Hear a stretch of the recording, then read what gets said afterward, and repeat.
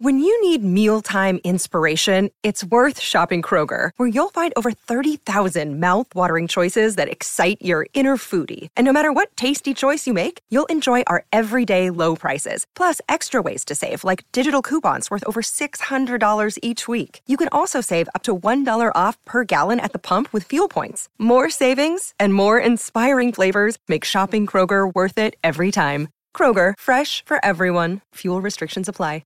This podcast is sponsored by Ramp. Are you the decision maker in your company? Consider this. For the first time in decades, there's a better option for a corporate card and spend management platform. Meet Ramp, the only corporate card and spend management system designed to help you spend less money so you can make more. Most corporate credit cards offer points as incentives, but those points amount to less than their worth in real cash value. Ramp's business cards offer you cash back, real money in your pocket. Plus, you control who spends what with each vendor. And Ramp software collects and verifies receipts automatically, which means you'll stop wasteful spending and close your books in hours instead of days. Businesses that use Ramp add up to 5% to their bottom line the first year.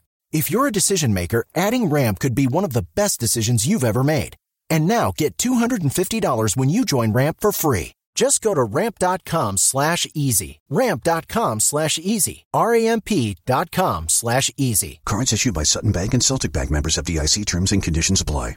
Hello, I'm Scott Soshnick. And I'm Evan Novi-Williams, and this is the Glazer Family Gold Sports Business Podcast, the Sporticast.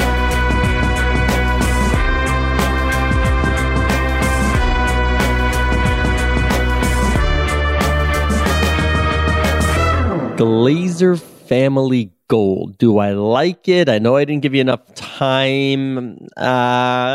C plus. Where would you grade yourself? B minus.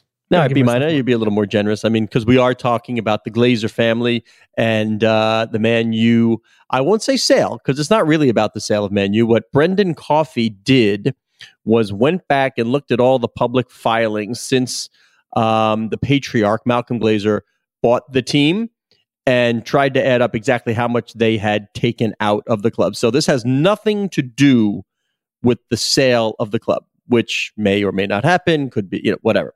But Brendan did the math, and this was just addition, and he says that the Glazers have taken out $1.32 billion in stock sale, dividends, proceeds, and other payments. So even before the sale, that it's been $1 billion plus for them. And it's a great piece of reporting, and just coincidentally happens to be almost exactly the value in U.S. dollars that the Glazers paid for the team back in 2005 in a leveraged buyout situation. So they took over the team in 2005. The IPO happened in 2012, I believe. A lot of that $1.3 billion you're talking about, Scott, happened in stock sale proceeds right around that time. But yeah, if you add up the stock sale proceeds, dividends, other payments from the club to the Glazer family, $1.4 billion. Again, exactly what they paid for the team back in 2005. And if this sale is to happen, Scott, I think you and I probably agree it's going to be around $6 billion, maybe even a little bit more. Not a bad set of finances for a 20-year ownership. Yeah, you pointed out that Chelsea lost hundreds of millions of dollars each year, and we're trying to figure out, is there a way that the Glazers were deep in the red on this? Like, impossible for us to know, but my guess would be no. They didn't operate it the same way that Chelsea was operated under Roman Abramovich. And even if they are, the sheer sale alone, the value appreciation that we're seeing, again, going from $1.5 billion up to $6 billion, maybe even more, is going to more than cover up for that. All right, you know stadiums better than I do. Is there a particular gate at Old Trafford that's famous, or where people go, I have no idea? Oh, jeez. Yeah, you can just say, I have no idea. That's fine. Idea. I hit you with a Tom Keane-esque question there, didn't I? Huh? My gate knowledge at Old Trafford Stadium is pretty poor. Is there a Brandenburg gate type esque at Old Trafford? Because I'm going somewhere with this, because you mentioned leverage buyouts earlier, and I keep hearing, we're talking about the debt that was used to fund the RSN purchase with Sinclair. I keep saying, did anybody read Barbarians at the Gate? I knew exactly where you were going with it. Yeah, Nabisco. I mean, I like the Crackers, but did anybody read about, sort of the LBOs and how that turned out? And I mean, John Hellier co-wrote one of my favorite books, and John was a colleague of ours. And I think he signed my book. I haven't unpacked since I moved. Whatever. I got to find that book somewhere. But fascinating to have worked with John while he's reported stories and to read it and be able to talk to John about reporting that out. It just seems like nobody really sort of looks back. It says, maybe this might not work out so well. It's a really, I mean, we're at this fascinating time right now for a lot of team sales, which you and I have discussed, but particularly around Man United. We know of at least two bidders. We have Jim Ratcliffe, the chairman of Ineos. We have Jassim bin Hamad Al Thani, whose money is in Qatar. Probably a few more bidders as well. And then, Scott, we can talk about Elliott Management as well, because some reporting over the weekend about their potential interest in being involved.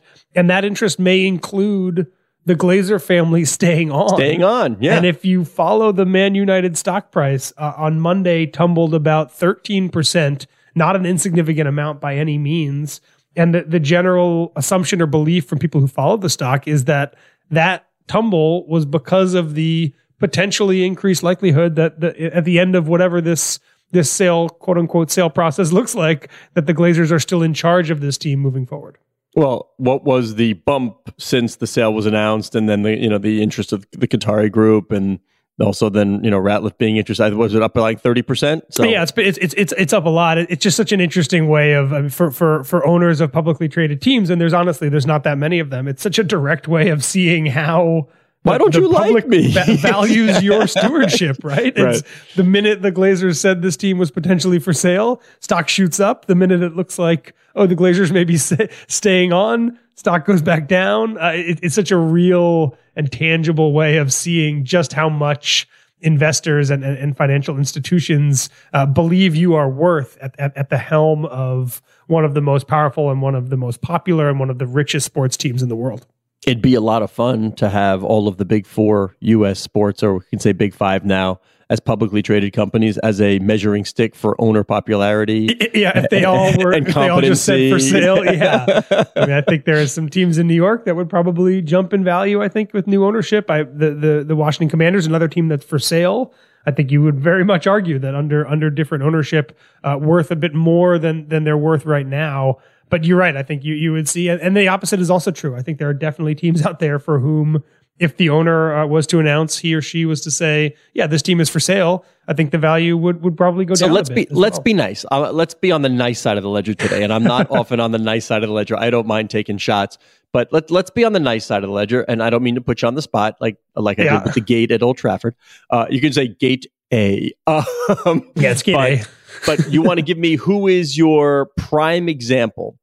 And you know where I'm going, so I'm going to let you kind of ruminate for a second. I can talk for a little bit as you're like, okay, hold on, let me go through. Gears are turning here. Yeah, who's synonymous with the franchise? Who's been a great steward? Who really is pumping out value? And so, who do you think I'll give you a big five. Who do you think? Which owner that if he or she said, "I'm selling tomorrow," and if it was a publicly traded company, the stock price would go down? Who would Wall Street and analysts miss the most? There's two names that jump out to me, and by the way, really good job of giving you time to think. You did, and really I appreciate that. And I wish I had an hour to actually think about this. The two that jump out to me, and I'm curious to hear your thoughts as well. Steve Ballmer in LA jumps out to me as someone who is doing a lot of interesting things. Obviously, has a lot deep pockets to do those things, and I do think if the Clippers had different stewardship, and particularly if they had an owner who was nowhere near as liquid or as rich or ambitious as Steve Ballmer is, I do wonder what would happen there. And the other one, and it's kind of similar, I think the Mets are worth a bit less if Steve Cohen is not the person at the helm, right? He is spending a lot of money. We've seen in baseball at the top tier, as we saw with the Dodgers, spending can buy you wins, and it can buy you success in Major League Baseball. Maybe not World Series titles, but I don't think anybody who follows the sport believes that the Mets are going to be a bad team. I think anyone believes that they are going to be significantly better in the next decade than they were in the past decade from a performance standpoint. And that is because Steve Cohen is going to spend to get them to that point. So I think of both those teams, and I think of those owners kind of similarly in a way, but I think with less financially viable owners, both those teams, big market teams that are worth a lot of money right now, I think are potentially worth less without them. See, now I think of how Kurt Badenhausen values these entities, and Wins and losses, of course, drive, but we look at the 10 polls, and I'm looking at media, I'm looking at real estate, I'm looking at tech, and I wonder, man, if it's not Gerald Jones in Dallas, if it's not Joe Lacob with the Warriors, I think those franchises take a hit as well. If it's not Grossbeck and Pagliuca in Boston, I think they take a bit of a hit. Those folks have proven that they know how to drive value. And without getting too into the weeds here, it also depends on how we think about this question, right? Because if Ted Leonsis were to sell the Capitals and the Wizards, but not the building and the RSN, then I think those teams are definitely worth less because they're no longer part of this big family of entities that includes the building and includes the media, et cetera. So it also depends on kind of how big the portfolio is and what gets cleaved off. But I think if we spent a lot of time thinking about this, Scott, I don't think we'd end up with any kind of cute answer. I think the answers are a lot of the more progressive owners out there that are willing to kind of break the mold and are also willing to invest in the teams that they have. You're going to hate me for this, but you know how my brain works. So like this, I'm sorry, I just have to do it to you. You said cleaved off. And you and I take 5 minutes before to say, all right, what do we want to talk about? It's not a whole lot of preparation, which is why I think sometimes we get a little scatterbrained, and it's fine because I like the conversation that is derived from it. But you said cleaved off, and that made me think of George Kliavkoff. That made me think of the Pac-12 media. Has everybody backed out? And we didn't discuss this one, but has everybody backed out? So now they're like stuck, like, well, Apple's here, and do we have to take less? And I know you've been following it. Like, is the Pac-12 in a bad spot? I mean, let's remember Larry Scott was like, I'm going to hoard all the rights. There's so much value in media rights. I'm going to hoard them all. And I know everybody's doing these great deals and it's seemingly we're left behind, but you wait for the day when our rights come together and we have 100% of it in our control. Well, we're here, we're there, we're losing UCLA, we're losing USC. Where do they stand? Like what? And it's a good segue to Apple because you were participating in sort of an Apple event today. So I want to go for the Pac-12 first, and then you can segue any way you want to where you were. But I think Apple's in a pretty good position if they want to figure out how to sort of. What I love about the Pac-12 is you get a lot of Olympic sports, and there's global appeal there, and you could stream that to the younger audience around the world. So I just wanted to get your thoughts on that, even though we had not talked about it, prepared for it, or anything at all. I was going to say, in fairness to Larry Scott, I don't think he foresaw this media rights negotiation happening without USC and UCLA in the conference. If I may be so bold, for damn sure he didn't think of it like that. Yeah, so in a lot of ways, losing the two stars of the league obviously hurt the Pac-12. You could say the same thing about the Big 12 as well, right, Scott? That they're losing Texas and Oklahoma, and new commissioner Brett Yormark came in, moved extremely quickly. His rights are technically up after the Pac-12, but he made a point to open those talks and close those talks before the Pac-12 did. That is looking increasingly like a great decision. I think a lot of people in the college sports world were kind of curious, thinking about the Big 12 and the Pac-12, not just because they're losing their two best members each, but also just kind of where they are in the fabric of college sports, thinking about them kind of similarly and kind of curious who was going to get the bigger deal when it all came said and done. I think the longer the Pac-12 goes without a deal, I think the better that head-to-head looks for the Big 12, right? They moved quickly. They got a deal done. It was a very big value increase. It seemed less and less likely that the Pac-12 is going to get Big 12 money at some point. And again, this is against the backdrop of the Pac-12 having trailed behind all four of its other Power 5 conferences in revenue for the past decade, because of the thing you just said about Larry Scott. So yeah, it's a tough time right now for the Pac-12, and the longer these rights negotiations go along, and having Apple in there probably from a money standpoint is really nice.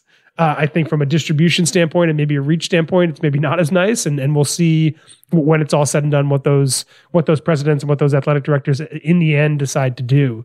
But yeah, the longer we go without a deal here, I think the better things look for rivals of the Pac-12 and not the Pac-12 itself. All right, Soshnik, added value trumpet alert right here. I mean, and I know I'm going to hear from Brett on this one because he better listen to the show. But, Brett does everything big collars, big cufflinks. I wonder what cufflinks he's wearing today. That would be a fun thing to sort of like check in every day and say, hey, which cufflinks you going with? He must have so many sets in his drawer. Like he wakes up in the morning, all right, which ones? Brett's he's firing off emails to staff at like 3 a.m.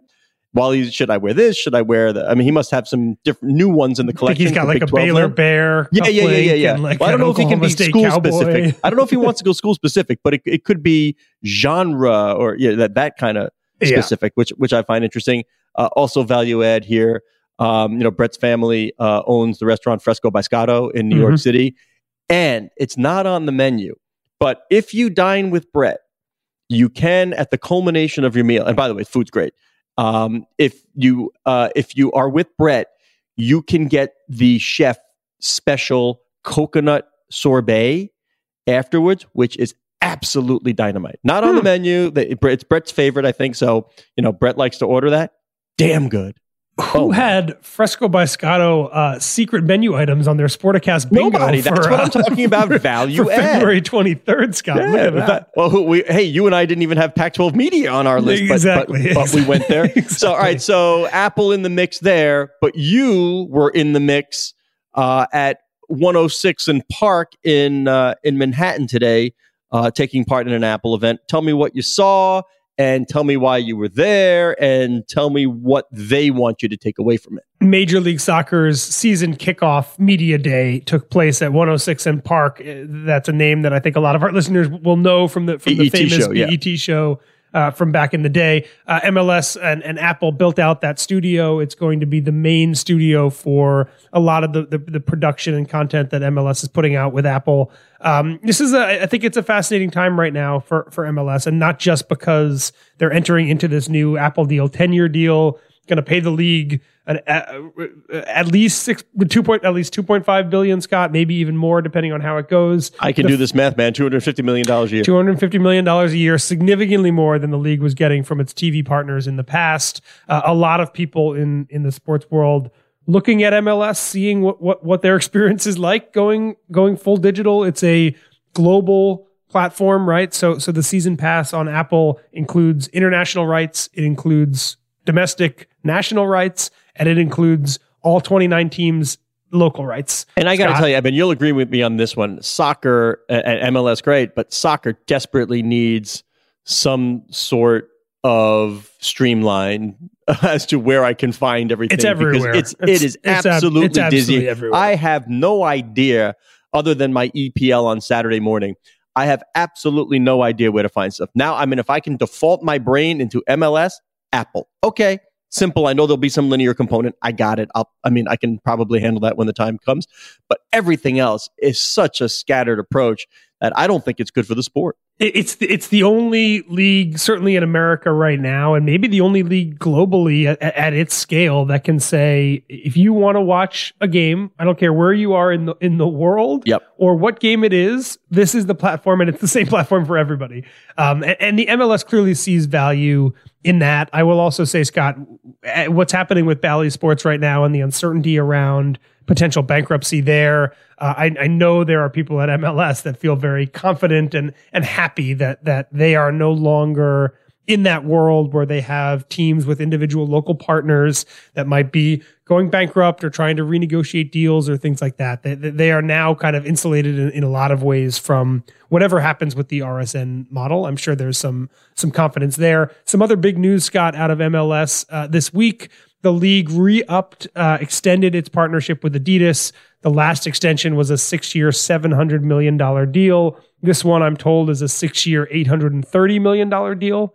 So a nice little bump up in pay. There's a lot more teams in MLS, Scott, now than there was back when that other deal was negotiated. So on a per team basis, you can maybe even make an argument that it's less. Not that that's the way these deals come together, but starting a new, way more lucrative media deal, re-upping its biggest from a financial standpoint, its biggest sponsor, its biggest on-field partner, and its longest running. Adidas has been with the league since day one back in 1996. There's a whole lot of things in there, I think, momentum that folks at MLS, at least publicly, are speaking about the league. I think the big challenge now is they need to grow the fan base, right? And is the Apple deal the right way to do that? is extending with Adidas the right way to do that? I think we're going to see. But everything is in place. Valuations are good. They just need to grow the fan base. You're killing me. There's so many things bouncing in my brain that what would have been better said right when you were going about, but I don't so I would say Adidas still has 3 stripes, that has not grown. How many did K-Swiss have? How many stripes on the K-Swiss? 5 maybe? 5? Yeah, 5. Blue and red. I think I'm picturing 5. Maybe too much. But this is also, by the way, this is what goes through my brain as you're talking, because we're trying to where do I find these things? It's just disparate viewing channels. We're almost at that favorite time of the year when we flip the calendar where everybody scrambles to find where True TV is on their lineup. Whether I have no idea. Your brain is really bouncing around. But this is how it works. This is how my brain works. I don't know. You talked about there are different ways, but it's a good segue to the NBA and All-Star numbers. Not great. Lowest All-Star. Really bad. Yeah. Yeah. And I was only there for the technology summit. I did not stay for the Friday night or the Saturday night and Sunday game. Not Scott's fault. So, not my fault. No, it wasn't my fault. I was at home. I counted as a viewer. If the old Nielsen box, if they want to count me, that would be in home, not out of home. But the NBA moving forward, it has to ask itself that same existential question, and they too have I think a preponderance of the evidence would show a younger-ish fan group. The question is, what part of your content now, what marquee exclusivity are you willing to grant to a streaming service, whether it be Apple, Amazon, whatever it may be, to take the money versus a diminution in reach? Now, that's why everybody's looking at MLS intently, because I don't think anybody doubts that they're reaching fewer people. That was a calculated decision by MLS owners. We want the money now, but we can also be at a part of the vanguard here and be out front and say, this is good for our audience. Here's why. We skew younger. They're tech savvy, the global one spot. I get all that. That's good. Now, the NBA is in a little bit more an advantageous position in that obviously the number is already higher. It is a more established global property. So it's a different jumping off point, but it is still the same existential question. It is dollars versus reach. What are we willing to give up to get the dollars from a streaming service, which would accelerate where we think, and when I say we, I mean those in the industry, commissioners, owners, where we think this is all headed, which is a more direct to consumer, a more personalized property. And we talked about what Adam Silver did show at Tech Summit, where they're going to let viewers say, pick their language, pick their camera angle, put their avatar in the game. That's what the kids want. So it really is that push and pull of what are we willing to give up and what do we think we're getting. So and we're finally, that's how my brain works. And we're finally at a point where I think it's safe to say that almost entirely the tech concerns are gone. The way that the NFL's success with Amazon this year, first time that Amazon had a real exclusive package in the NFL. There were no kind of major tech problems, no major lag concerns. How about the Fox stream of the Super Bowl? The Fox stream of the Super Bowl ahead of the cable for a lot of people around the country. For so long, a lot of the concerns for leagues like the NFL or the NBA about doing exclusivity with tech companies was around the tech concerns, right? And those actually seem to be gone. So do we need to? Hey, let's talk about this. By the way, yeah. Do we need to talk about sort of the Fox strategy of all this? They didn't invest hundreds of millions of dollars in a streaming service. Their strategy is collect collect the best rights. They're watching people sink a ton of money into streaming and not seeing the ROI right now. And they're like, yeah, you know what? We're going to stick with our philosophy of let's just collect great properties and great rights. Yeah.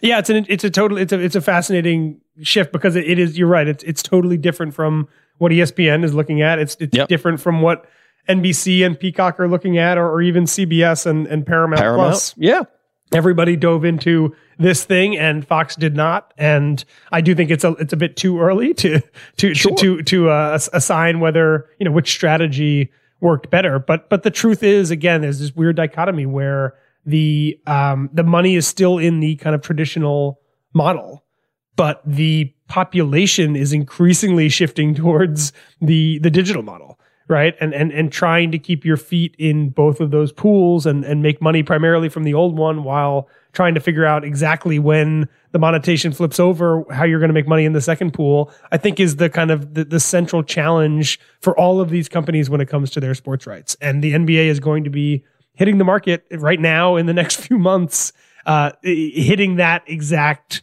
moment where the money is starting to shift over a bit. All right, so my question is, last time the NBA did its rights deal, Ted Leonsis, who was, I believe, on the broadcast committee or the media committee, whatever they call it, said there's never been a better time to be an NBA owner.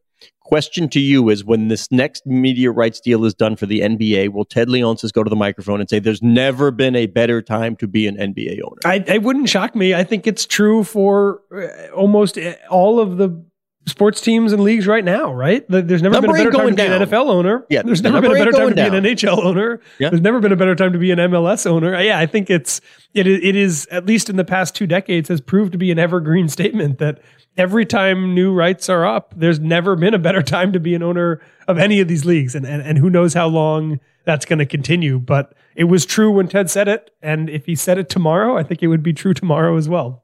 I look forward to seeing what Ted's proclamation is once those deals are done. You wanted to talk about a Brewers pitcher in arbitration, and you know where my head went. So maybe I'll spare the audience as to where my head went. But if we have people in my age bracket, which is the non-streamers, but if we have listeners in that age bracket, I think they'll appreciate my take. So I'll let you go first, and then I'll say where my brain went. I just thought this was a kind of a really interesting and maybe undercovered sports business story. So Corbin Burns, who is a pitcher for the Milwaukee Brewers and one of the best pitchers in Major League Baseball, he went to salary arbitration this year with his club. For folks who don't know kind of what salary arbitration is, when a player is a few years into his Major League Baseball service, but not yet a free agent, there's a process by which a player who thinks that he's worth more than he's being paid can essentially say what he thinks he's worth. The team says what they're worth. Yeah. And there's a delta. Exactly. Yeah. So Corbin, again, one of the best pitchers in baseball, thought that he should be paid $10.75 million, which is, I think, around the 50th best pitcher in baseball if you just go off salary. The Brewers said that they thought he was worth just around $10 million, so a $700,000 difference. They could not reach an agreement. They went to arbitration. We should say, by the way, you should say in arbitration, one of the uncomfortable points of arbitration is the team that pays you, that you play for, that you're supposed to work hard for, their job, in essence, in arbitration is to tell somebody why you don't deserve exactly what you're asking. So it's really pointing out all of your problems. It's not a comfortable process. And Corbin said as much. There's an interview he gave, I believe, at their spring training facility where he goes through all this, Scott, and he says at one point the team in the arbitration hearing said that he was the main reason why they missed the playoffs. Ouch. And again, he even says it. He's like, that seemed like totally out of bounds and not something that needed to be said at all. So the arbitration ruled in favor of the Brewers. So the Brewers get to pay him $700,000 less. But again, this is a team that had almost $140 million payroll at the end of last season. This is $700,000 fighting what against is this guy's psyche, happiness, worth. 100%. If I'm the Yankees or the Dodgers, I'm calling the Brewers tomorrow, inquiring about what it takes to acquire him. And I'd love to talk to someone at the Brewers about the economics here, but it seems to me like the long-term value loss here of arguing, of angering and souring a relationship with one of the best young pitchers in baseball is dramatically worse than the $700,000. Obviously, the Brewers see it differently, and I would love to know if their feeling is that they can mend this relationship, if they genuinely feel like he's not worth this money, and if he ends up pitching somewhere else in a year or in 6 months at a higher salary, they actually feel okay with that. I'm very curious about this because on the outside looking in, it just seems like one of those sports business things that maybe makes sense in a very small vacuum. They are paying him less than they would have if they had acquiesced to what he thought he was worth. But in the long term, feels like it's probably financially significantly worse for the Milwaukee Brewers. I didn't know this guy won the Cy Young Award in 2021. Yeah, I mean, he is, I think by almost any metric, he is a top 5 pitcher in the National League. Can you spell Burns, by the way?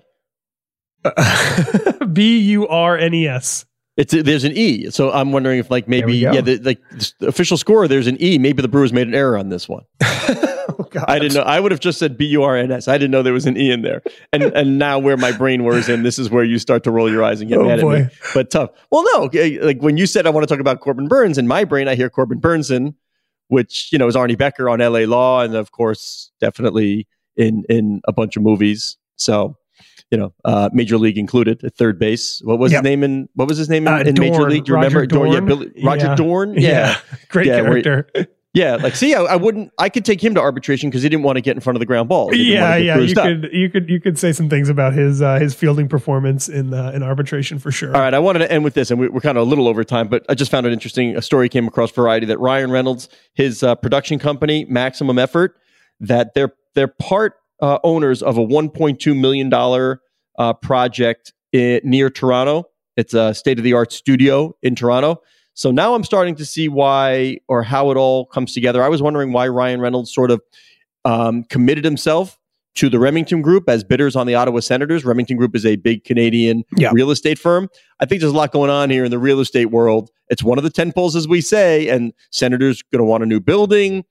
I'm starting to see the play here. It's all coming into focus. And if the two main tentpoles that we talk about are real estate and media around sports, I feel very confident that Ryan has figured out the media portion of this. What he's done at Wrexham, I think, is a really awesome case study in drumming up interest around an asset that he essentially paid no money for at all. But real estate's a whole different animal, right? And I don't believe that Ryan Reynolds has the real estate thing figured out. So it seems like a smart and savvy understanding on his part of the thing he brings to this ownership group and the thing that he does not, and trying to find a partner that is going to bring the things that he does not.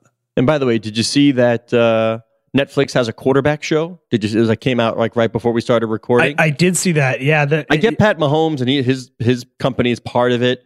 But no Joe Burrow, no Bills quarterback, no Dak Prescott, no Jalen Hurts. Like, no offense to those that are in it, Kirk Cousins and Marcus Mariota. But I wonder if the other two, and this really just happened, so we don't know, but I wonder if the other QBs said no or what it was. I just can't imagine that those were picks 1, 2, and 3. 1, yes, but not 2 and 3. And don't forget that for Drive to Survive, for all of the attention that it got, Lewis Hamilton said season no. 1, no Sebastian Vettel, no Lewis Hamilton. So this is the kind of thing that, I think if I'm Patrick Mahomes, I'm like, do a year. Let me see how this works. If it's great, his production company's part of it. So I mean, he actually has some. He actually is. Okay, so if I'm Joe Burrow, it's I'm going to see if this is great, and I will be in season 2, and I'll be a central part of season 2 if this is successful, and if it's not, I'm glad I didn't wade my way in. But I think the NFL. We talked a couple weeks ago. What's next for the NFL?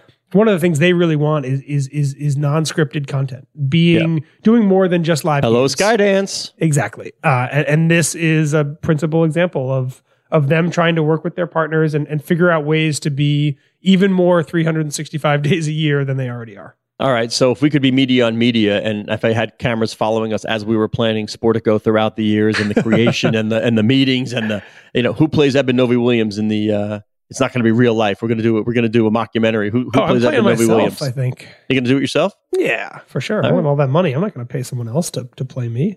There he is. He is Eben Novy-Williams on the Twitter at Novy_Williams. I am Scott Soshnick on the Twitter at Soshnick. Producer is Matt Whitehurst. Thank you very much. Digital media editor, Cora Veltman. She loves it when I remind you that the show can be found at Sporticast, which is the hub of the Sportico Media Network.